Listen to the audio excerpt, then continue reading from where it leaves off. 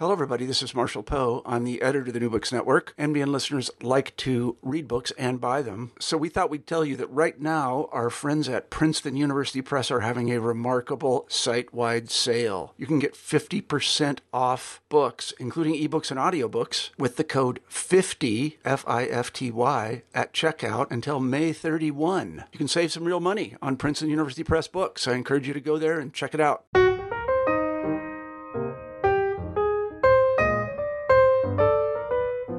Hello, everyone, and welcome back to New Books and Biography, a podcast channel on the New Books Network. I'm Mark Klobas, your host for the channel.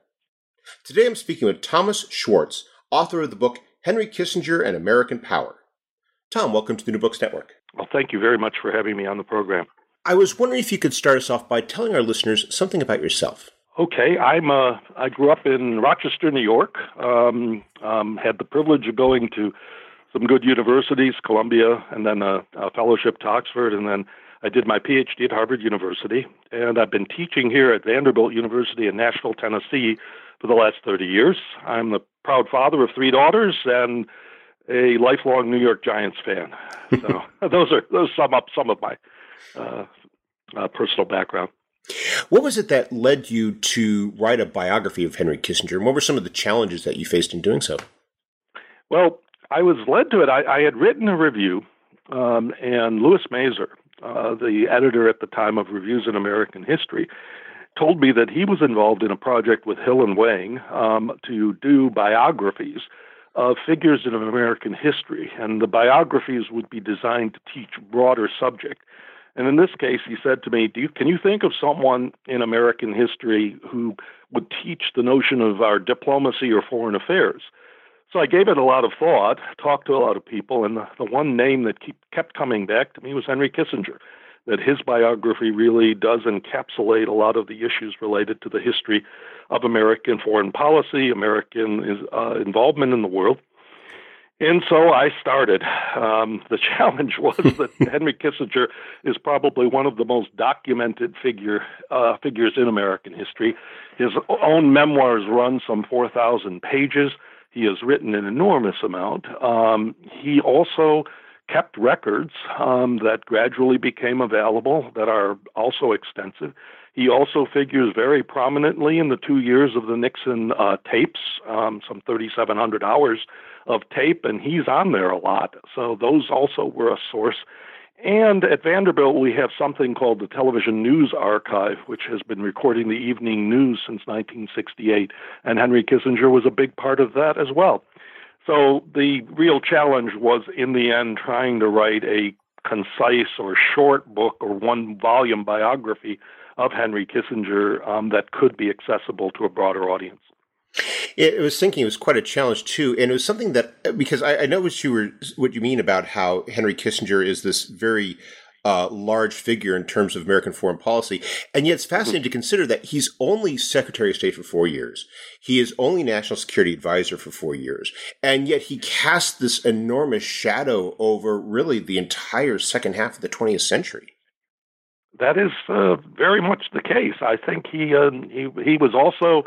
The interesting thing is that's exactly right. And the focus of my book is on his time in government. And that's deliberate in part because that is where the records are accessible. Kissinger, after 1977, was a private citizen. And although there are records and materials related to his involvement in foreign affairs, and some of them are very interesting, those are not accessible yet. And, Kissinger has his own official biographer, Neil Ferguson, who's now at Stanford but was at Harvard, who did a one-volume thing on Kissinger up to 1969.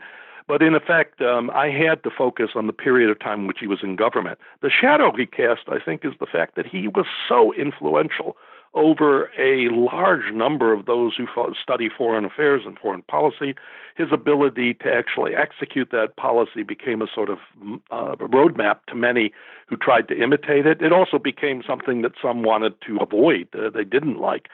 So in a way, the ongoing period after 1977 was a continuing debate about what Henry Kissinger had tried to do in American foreign policy and the different approaches that many took to that. Before we get into that, though, I'd like to take us back to his early years and talk about some of those formative experiences and how it was that he's is able to go from a career in academia to becoming a shaper of foreign policy directly. What was his what was his childhood like, and what was that got him started? Well, the fascinating thing about his childhood is I don't think he would have predicted that a German Jewish boy born in 1923 would end up being almost president of the United States at one point during his period of time. It was he was, in effect, a refugee from Hitler's Germany. They were able to come before things turned very bad. They left in 1938 when Kissinger was 15 years old. But he was someone whose early life was very disrupted by the rise of Nazism and what he saw to happen to his relatives and parents. The ironic thing is that this refugee from Nazi Germany, forced out of his country, comes back a few years later in the uniform of an American soldier and plays a role in the occupation of Germany, where he was actually directly involved with running cities and arresting Gestapo agents. His career can't be disassociated, you might say, from the events of the early 20th century, both in terms of what happened to the United States and its involvement in world affairs, and then our relationship with Germany, which was so important, and that played a role then in his transformation and career. And as a result of these experiences, rather than become what he looked like he was becoming when he first came to New York, an accountant, he goes on to Harvard University and studies history and meets mentors who are impressed with him and encourages involvement in a whole range of international activities, taking advantage of both his intelligence and his knowledge and understanding of Germany and Europe. And he rises through the ranks.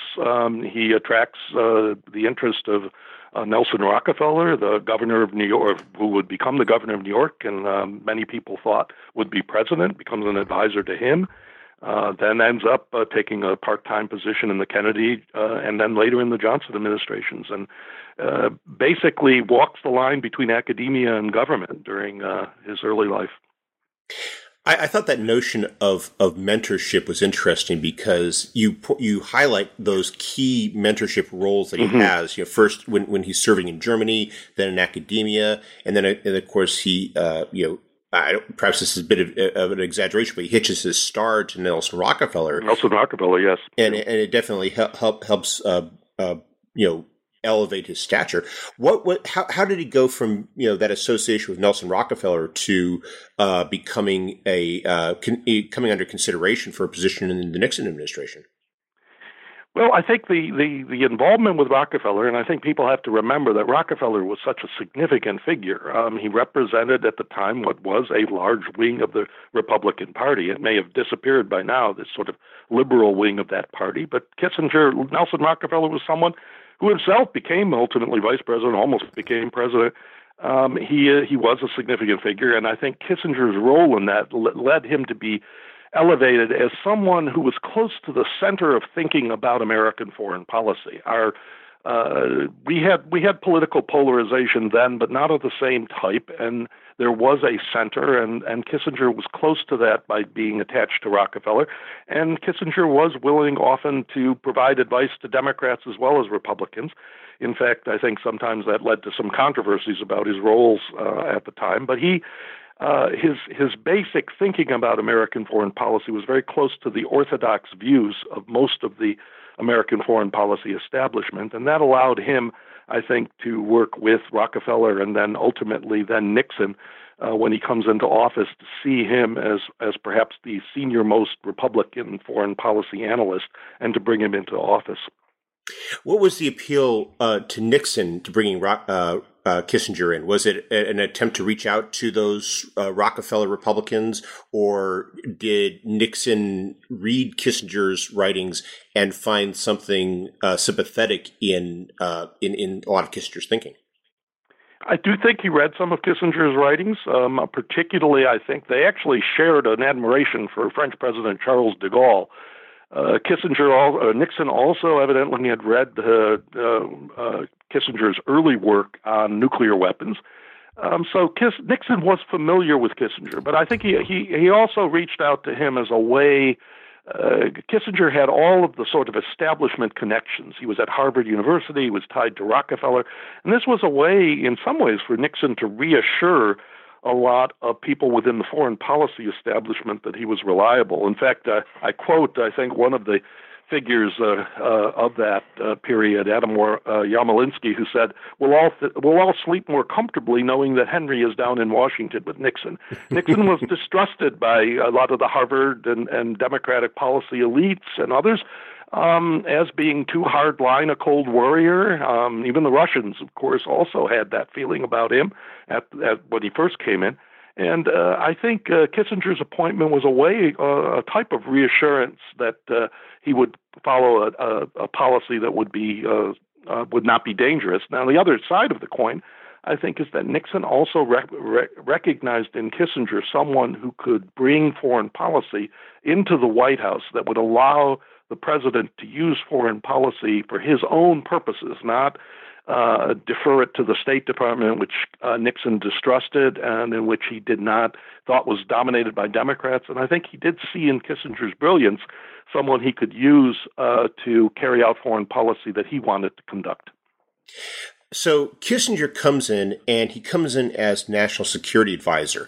What was that role like in Nixon's White House, and what were some of the early challenges that Kissinger faced in it? Well, it's an interesting role because the National Security Advisor is appointed by the president and answers to the president. He has a constituency, or she, and as the case with Condoleezza Rice, for example, who's the National Security Advisor for George W. Bush. They have a constituency of one. They deal with the president. And their power really is related to their relationship with the president. There was a Secretary of State in the first Nixon term, William Rogers, who was a personal friend of Nixon, but in a way was pushed to the side by the fact that Nixon and Kissinger wanted to run foreign policy from the White House. And what Kissinger provided Nixon with was a person who could bring into the White House, and also because of his connections, bring a lot of advisors and others from Harvard, from other places in academia, who would provide the sort of expertise that normally would have gone to the State Department, but could then come into the White House to the National Security Advisor. In past, the previous national security advisors had been important, people like Walt Rostow and McGeorge Bundy, but they hadn't been as dominating as Kissinger would become because of his relationship with Nixon, and also because Nixon wanted foreign policy to be a presidential prerogative and also to be something that he could use for his political purposes. And Kissinger provided him with that. And one of the challenges for Kissinger was to be able to conduct foreign policy in a way that allowed or pushed aside the State Department, which did not want to be pushed aside. And so there were lots of bureaucratic conflicts, which Kissinger in his memoirs makes clear that he thinks Nixon actually enjoyed because it gave Nixon more power in the position of deciding between advisors. But he nevertheless used Kissinger very effectively during his first term. And we're talking about a time when Nixon is elected president and Kissinger becomes National Security Advisor, where foreign policy is a very dominant subject in American public debates. And of course, this, where this is most visibly evident is with the Vietnam War. Right. And that is when Kissinger and Nixon, when Nixon and Kissinger, and I think you have to keep Nixon in mind here, because Kissinger was very much his subordinate during first term. When they come in, they are dealing with the fact that America has 500,000 men in Vietnam and no real strategy on what to do and where to go from that. And this had paralyzed American foreign policy. There was no relationship with China. Relations with the Soviet Union had cooled considerably from what seemed to be a softening because of the Soviet invasion of Czechoslovakia in August of 1968. Americans also had soured of foreign policy. American public opinion felt the United States was greatly overextended. Americans wanted to come home. America would later be a campaign slogan, but there was a feeling that the United States was spending way too much on military, more than half of its budget, and we had many social problems. The assassination of Martin Luther King had led to huge disturbances in American cities. There was a feeling that the United States had not done enough to deal with its racial, other inequality at home. And so it was a really challenging time to try to readjust American foreign policy. And that's what Nixon and Kissinger really faced in when they first started. You also mentioned in the book that he had this additional pressure in that he had campaigned on this. Nixon had campaigned on this idea that he had the secret plan to end the war in Vietnam. And the war. Yeah. And there was that expectation that Nixon would be able to achieve this. How do Nixon and Kissinger go about addressing the war in Vietnam? I mean, is there a secret plan? Does Kissinger have any idea as to how to end it? And how did the two work together in what was not only a very controversial issue, but obviously also a very visible one? Yes, and this is I think a very difficult one to wrap completely because it involves so many different issues.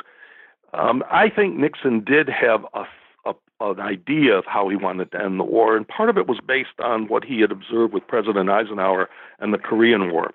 Nixon was vice president under Eisenhower, and he saw what he thought was Eisenhower using the threat of escalation, even nuclear weapons, to force the Soviets and Chinese to pressure the North Koreans and everyone to come to some type of settlement. And I think Nixon thought he could end the Vietnam War by pressuring the Soviets or offering them incentives as well to pressure the North Vietnamese to end the war, and that the possibility of using that type of same technique would go ahead.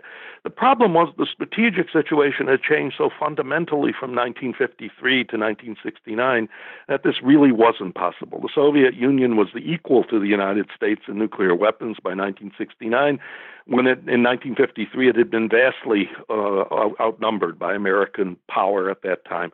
The Soviets were far more concerned with their rivalry with China than they were with dealing with the United States on Vietnam. And so the Nixon and Kissinger people tried to initially try to get the Soviets involved, and that really failed. The whole linkage idea failed.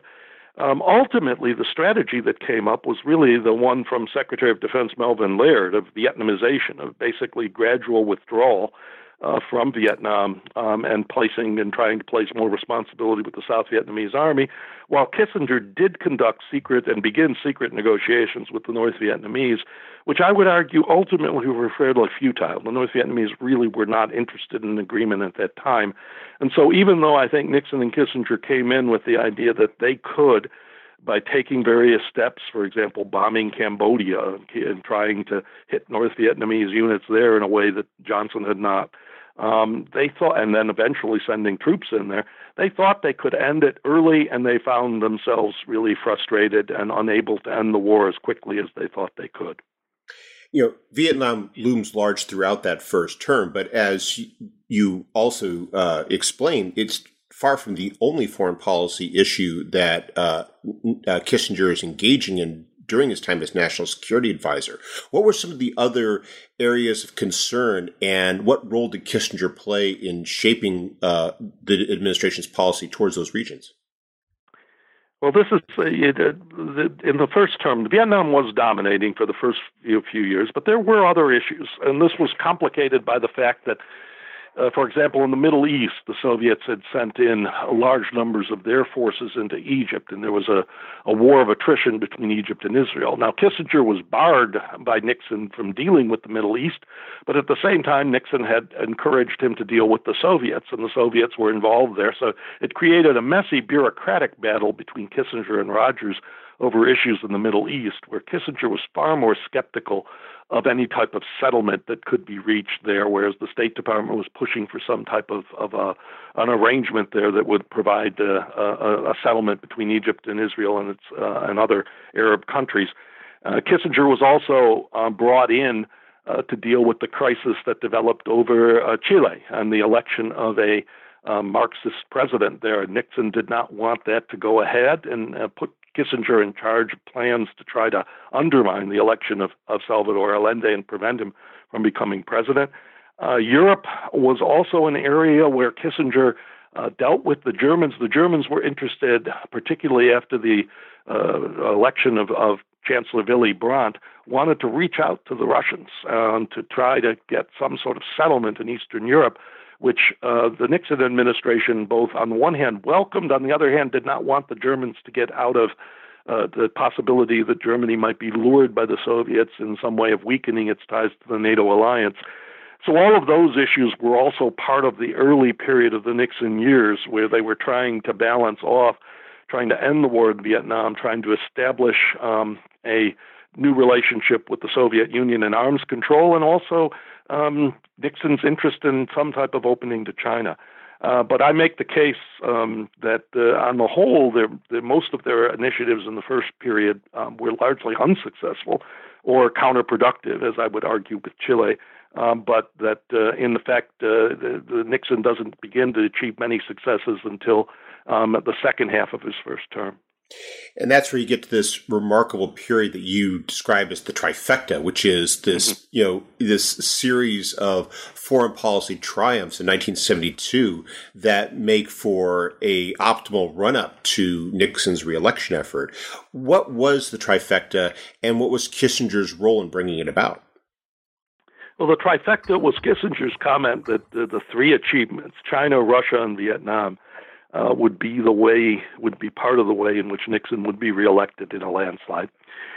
China was not something that initially Kissinger was very optimistic about, but Nixon really should be given more of the credit, and some people would argue now the blame for opening to China. But Nixon was the one who recognized that the Soviet Union and China, who fought a border war in 1969, that manipulating that relationship could benefit the United States. And so in the spring of 1971, the Chinese indicated a willingness to discuss this.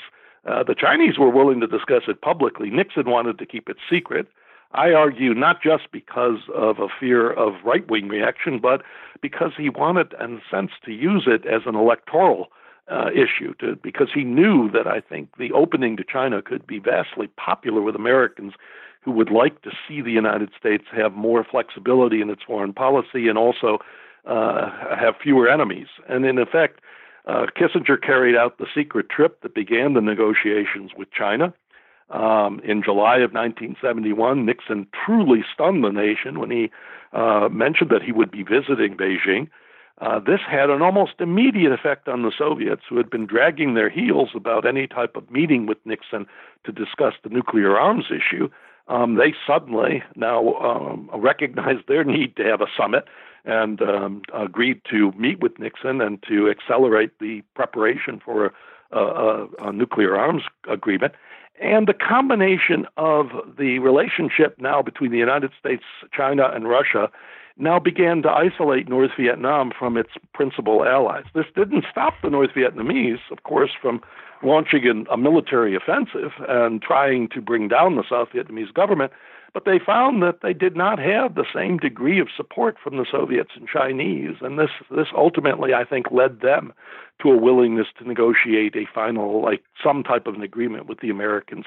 This all came together in 1972 with Nixon's extraordinary trip to China, then his trip to the Soviet Union, despite the fact the United States was now mining North Vietnamese harbors and bombing the North to prevent them from taking the South in 1972. And then the decision of the North Vietnamese to drop their demand that the South Vietnamese government be replaced. And at Kissinger's famous press conference, the first time he did a sort of public press conference where he said peace is at hand right before the election. So the trifecta played a big role both in foreign policy achievement, but also in the domestic political struggle and Nixon's landslide victory. So Nixon wins the second term, and it seems that Kissinger is very much at the heart of affairs as National Security Advisor. How is it that he becomes Secretary of State, and frankly, why does he want to become Secretary of State if he's proving to be so influential already by being close at hand to Nixon? Well, I think that is kind of an interesting question, and I make an argument in my chapter that Nixon and Kissinger, other people have made the case that Kissinger would have been Nixon would have gotten rid of Kissinger in his second term. But in fact, I argue that no, Nixon was planning to use Kissinger again, both in the Middle East and Europe and other places, to continue this policy of having foreign policy success, build up his political strength at home.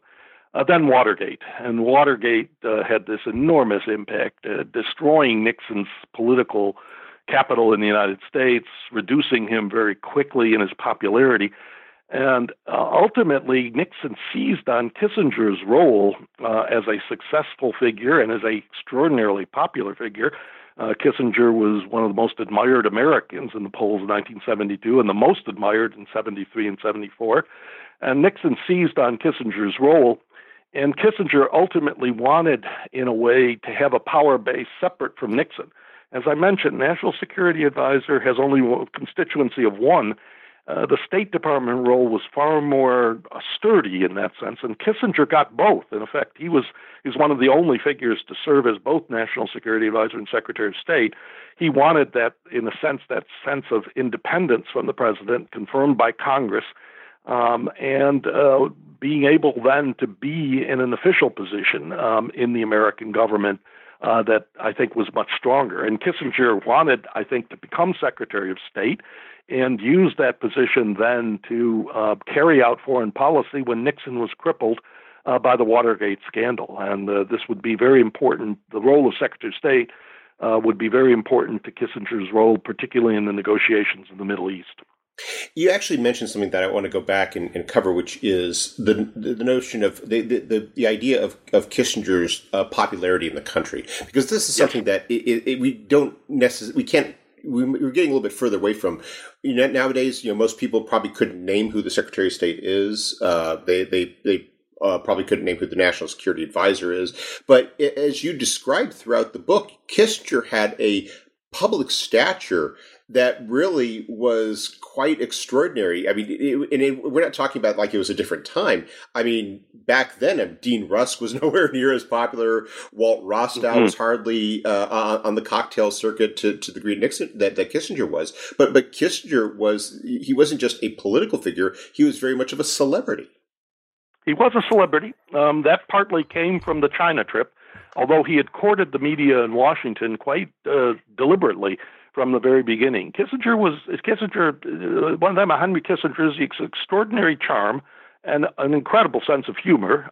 He is a very interesting person. Many in the media, I think, deferred to him. There was the sort of sense, the Harvard professor. He cultivated media. He called journalists. He spent a lot of the time. One of his aides estimated he spent between 30 and 50% of his time on the phone with journalists and media figures. He cultivated their support, providing them background information, leaking them information when it served his purposes. And this then escalated in a sense when he became the figure of the China policy and then sort of the out-front figure for Nixon's foreign policy in 1972. He played a little bit with this, with his glamorous women that he would escort to various functions, some of which was all a bit for show because Kissinger was in a very serious relationship with a woman he eventually married. But he did court the idea of being a celebrity, and he was a very colorful figure in an administration that seemed to be dominated by men in suits and blue suits and not very interesting. And I think he took advantage of this. The media landscape was very different. You only had the 3 television networks. They were all based in New York. He cultivated relationships with all the news anchors and all the rest from the television media, as well as the New York Times and Washington Post, and he received very favorable coverage. And he became a figure of great renown. And as I say, the Gallup poll found him at the number 1 in 1973 and 74. Yet, as Secretary of State, you described that he was facing a lot of increasingly more intractable challenges. You mentioned the Middle East. There's also some other issues. What was he doing as Secretary of State, and to what degree did his role change, if at all, once Nixon was replaced by Gerald Ford? Well, I think this is one of the areas where I'm trying to, I think for a time when Nixon was particularly crippled by Watergate, Henry Kissinger was running American foreign policy. I call him actually the president for foreign policy. And his strategy in the Middle East, his efforts to arrange a settlement after the Yom Kippur War between Israel and Egypt and Syria, and to shape a Middle East that was dominated by the United States, that the United States would play the role of mediator, arms supplier. The United States would be the dominant player there and force out effectively force out the Soviet Union, which had been courting Egypt and other Arab countries during that time. And then this was central. And now, of course, we have to remember that the Middle East was also much more strategically important at this point because of the oil shortage and the oil boycott that took place. That suddenly all Americans were suddenly affected by the fact that there was an oil boycott against the United States. Prices rose 400% of the price of oil. The energy crisis of the 1970s brought foreign policy home to Americans. So Kissinger's role in the Middle East and his emphasis on it as Secretary of State was also connected very much to concerns that Americans had about the position of the United States in the world and about the American economy and America's viability in the energy sector. And so Kissinger played a key role in that. Now, when Gerald Ford comes in, when Nixon finally resigns, Ford really had immense admiration for Kissinger. I kind of used the joke that the relationship between Ford and Kissinger could be summed up by the fact that Gerald Ford thought Kissinger was brilliant and Kissinger agreed with him. And they basically, that relationship was very, Ford really did defer to Kissinger, sometimes to the point at which his political advisors thought was bad because it made him look weak.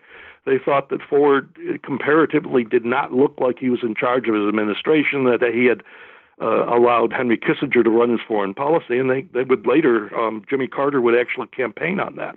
But Ford and Kissinger worked better together because I think Kissinger did like Ford more genuinely than he liked Nixon. He never felt very close to Nixon, whereas I think he genuinely liked Gerald Ford, and they worked together. And Ford had a difficult time sort of reining in Kissinger, but he had immense respect for him and allowed him basically. There were very few things in which Kissinger lost any debates or arguments about foreign policy during the Ford period. This was very much Kissinger's foreign policy during this time. Yeah, at the same time, though, you talk about a lot more bureaucratic infighting. It seems that while Ford admired him more and maybe even backed him more, that basically people were much more openly gunning for Kissinger. I'm thinking of Schlesinger, yes. Rumsfeld. How you're starting to see the sense that Kissinger is no longer someone who is unexpected or who is able by virtue of having that heavy access to the president to be able to influence things behind the scenes. People can see Kissinger coming now, and they prepare for him accordingly. That's right, and in fact, there was substantial discussion, especially as Gerald Ford's political situation grew difficult, that he should get rid of Kissinger because he was facing a conservative Ronald Reagan in the primaries in 1976, who argued that Kissinger had been too conciliatory toward the Soviets. And so there was pressure on Kissinger during that time, and many Republican leaders argued he should resign. But Ford stuck with him. And I think if Ford had eked out a win in 1976, and he came very close, he would have kept Kissinger as his Secretary of State, because Kissinger, I think he did ultimately think Kissinger's running of American foreign policy was very effective and nuanced and creative, and he dismissed some of the more what he saw as nationalistic criticisms by Ronald Reagan and arguments that he had allowed America to decline. Yet when Ford loses and Kissinger leaves the Secretaryship of State, he still has that enormous stature. And what's fascinating is how you describe how that plays out. I mean, he is still in many ways very much a celebrity, and as you also point out, he's still relatively young. He's only 52 when in 1977, and there's this expectation that he's going to continue to play this outsized role. And here I was thinking about what you talked about earlier in the book, where you reference like the wise men, you talk about Dean Acheson, and how these you still had this idea of these statesman figures who were oftentimes able to still play a role in American foreign policy, and yet the decades that follow are ones in which Kissinger still has this very visible presence. He is very much in the media, but he never gets back into the circle of power again. And why exactly doesn't he? And what does he do with all of this? The stature, the celebrity, this status that he has. Well, this is I think one of the most interesting things. I think during the Carter years, people thought Kissinger was going to come back as Secretary of State, And certainly Kissinger thought himself, I think, he was going to come back in some form as Secretary of State when the Republicans won in 1980. I quote from a Reagan insider who told John Chancellor, the NBC News anchor at the time, that we do not want Henry Kissinger on the cover of Time magazine.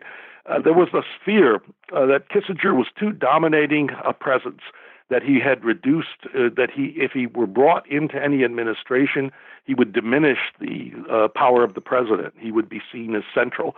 So even though Kissinger himself adjusted his own political views to accommodate Reagan conservatism and a harder line on the Soviets and other issues, Ronald Reagan consulted with Kissinger, but he did not appoint him to any significant role until he brought him in to chair his Central American Commission in 1983 and 84, where he was trying to gain bipartisan support for his policies in El Salvador and Nicaragua. And Kissinger served briefly in that role, but then left it and provided that report.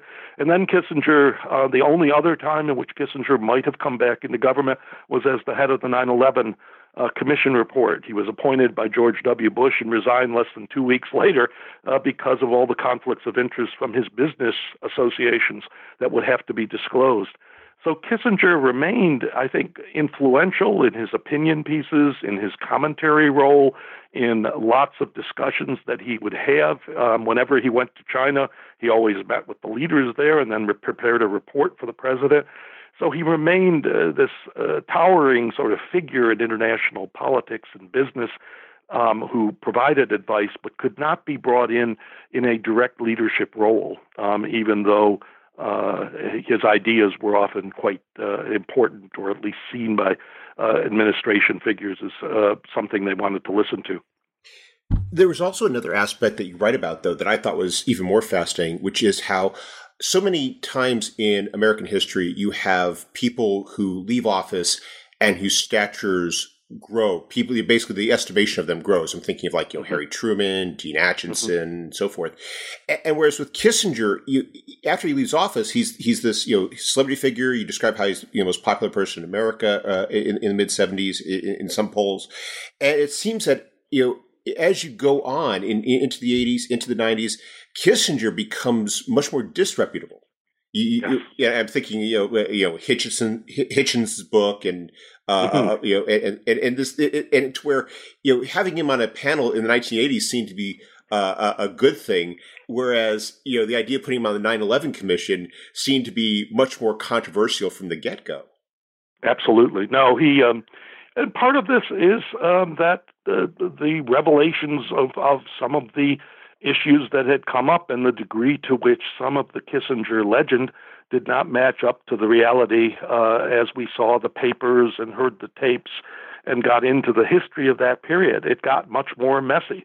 Kissinger was a figure who compromised on many issues and who also did not have the same sensitivity to issues, for example, of human rights, particularly in Latin America, in the case of Chile and Argentina, and other issues that many Americans felt should be central to American foreign policy.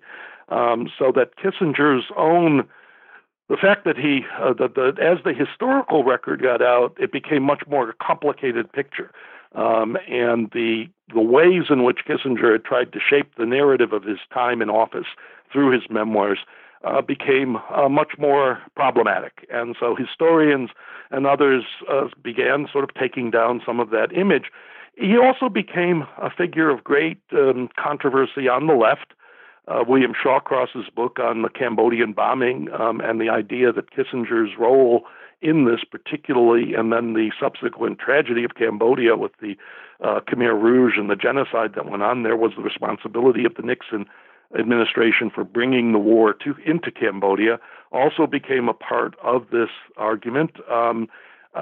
Revelations about Chile and the role of covert operations there, the arrests of political prisoners, all of this became part of a new narrative as Kissinger's role became far more controversial, and people began using the idea that Kissinger was a war criminal, that he should be brought up.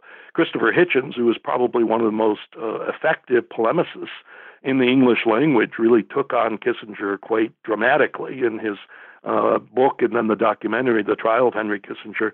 And so it became, Kissinger became sort of a subject of intense controversy. I make the case here that I think some of this is related to the fact that Kissinger also so personalized his role in foreign policy and so exaggerated, you might say, his own personal control of events and the degree to which he was responsible for things, that it was not a surprise that in a way people came to think that he was responsible for a horrific body count of people who were suffered during this period, when in fact I think the responsibility is far more mixed, and the United States plays a role in some of this, but much of this also is because of events in these countries themselves. In a way, Kissinger's fame also became part of the connection to why he became so controversial and so and was seen so antagonistically by a large number of people in the politically liberal or on the left. Well, we've taken up a lot of your time, but before we go, could you tell us what you're working on now? Yes, I've been doing some work on, you might say, my early work was on NATO and Europe, and I've become far more interested in the way in which the United States tried to deal with peace in the Pacific, particularly its relationships with countries like Korea, Japan, China, nationalist China, and others, trying to understand and recognize what was going on in Asia in the I've gone back in time a little bit to my earlier work on alliances and work on, you might say, the relationships with allies who were not countries you could, in a sense, bring together the way NATO brought Western European countries together, but you needed to have both bilateral relationships and then try to have some sort of security strategy. It's gotten me into some of the issues involved with Korea and Vietnam and the comparison between our relationship with both countries. In fact, I would like to do a piece on particularly the year 1963, where the Kennedy administration faced comparable political crises both in South Vietnam and in South Korea.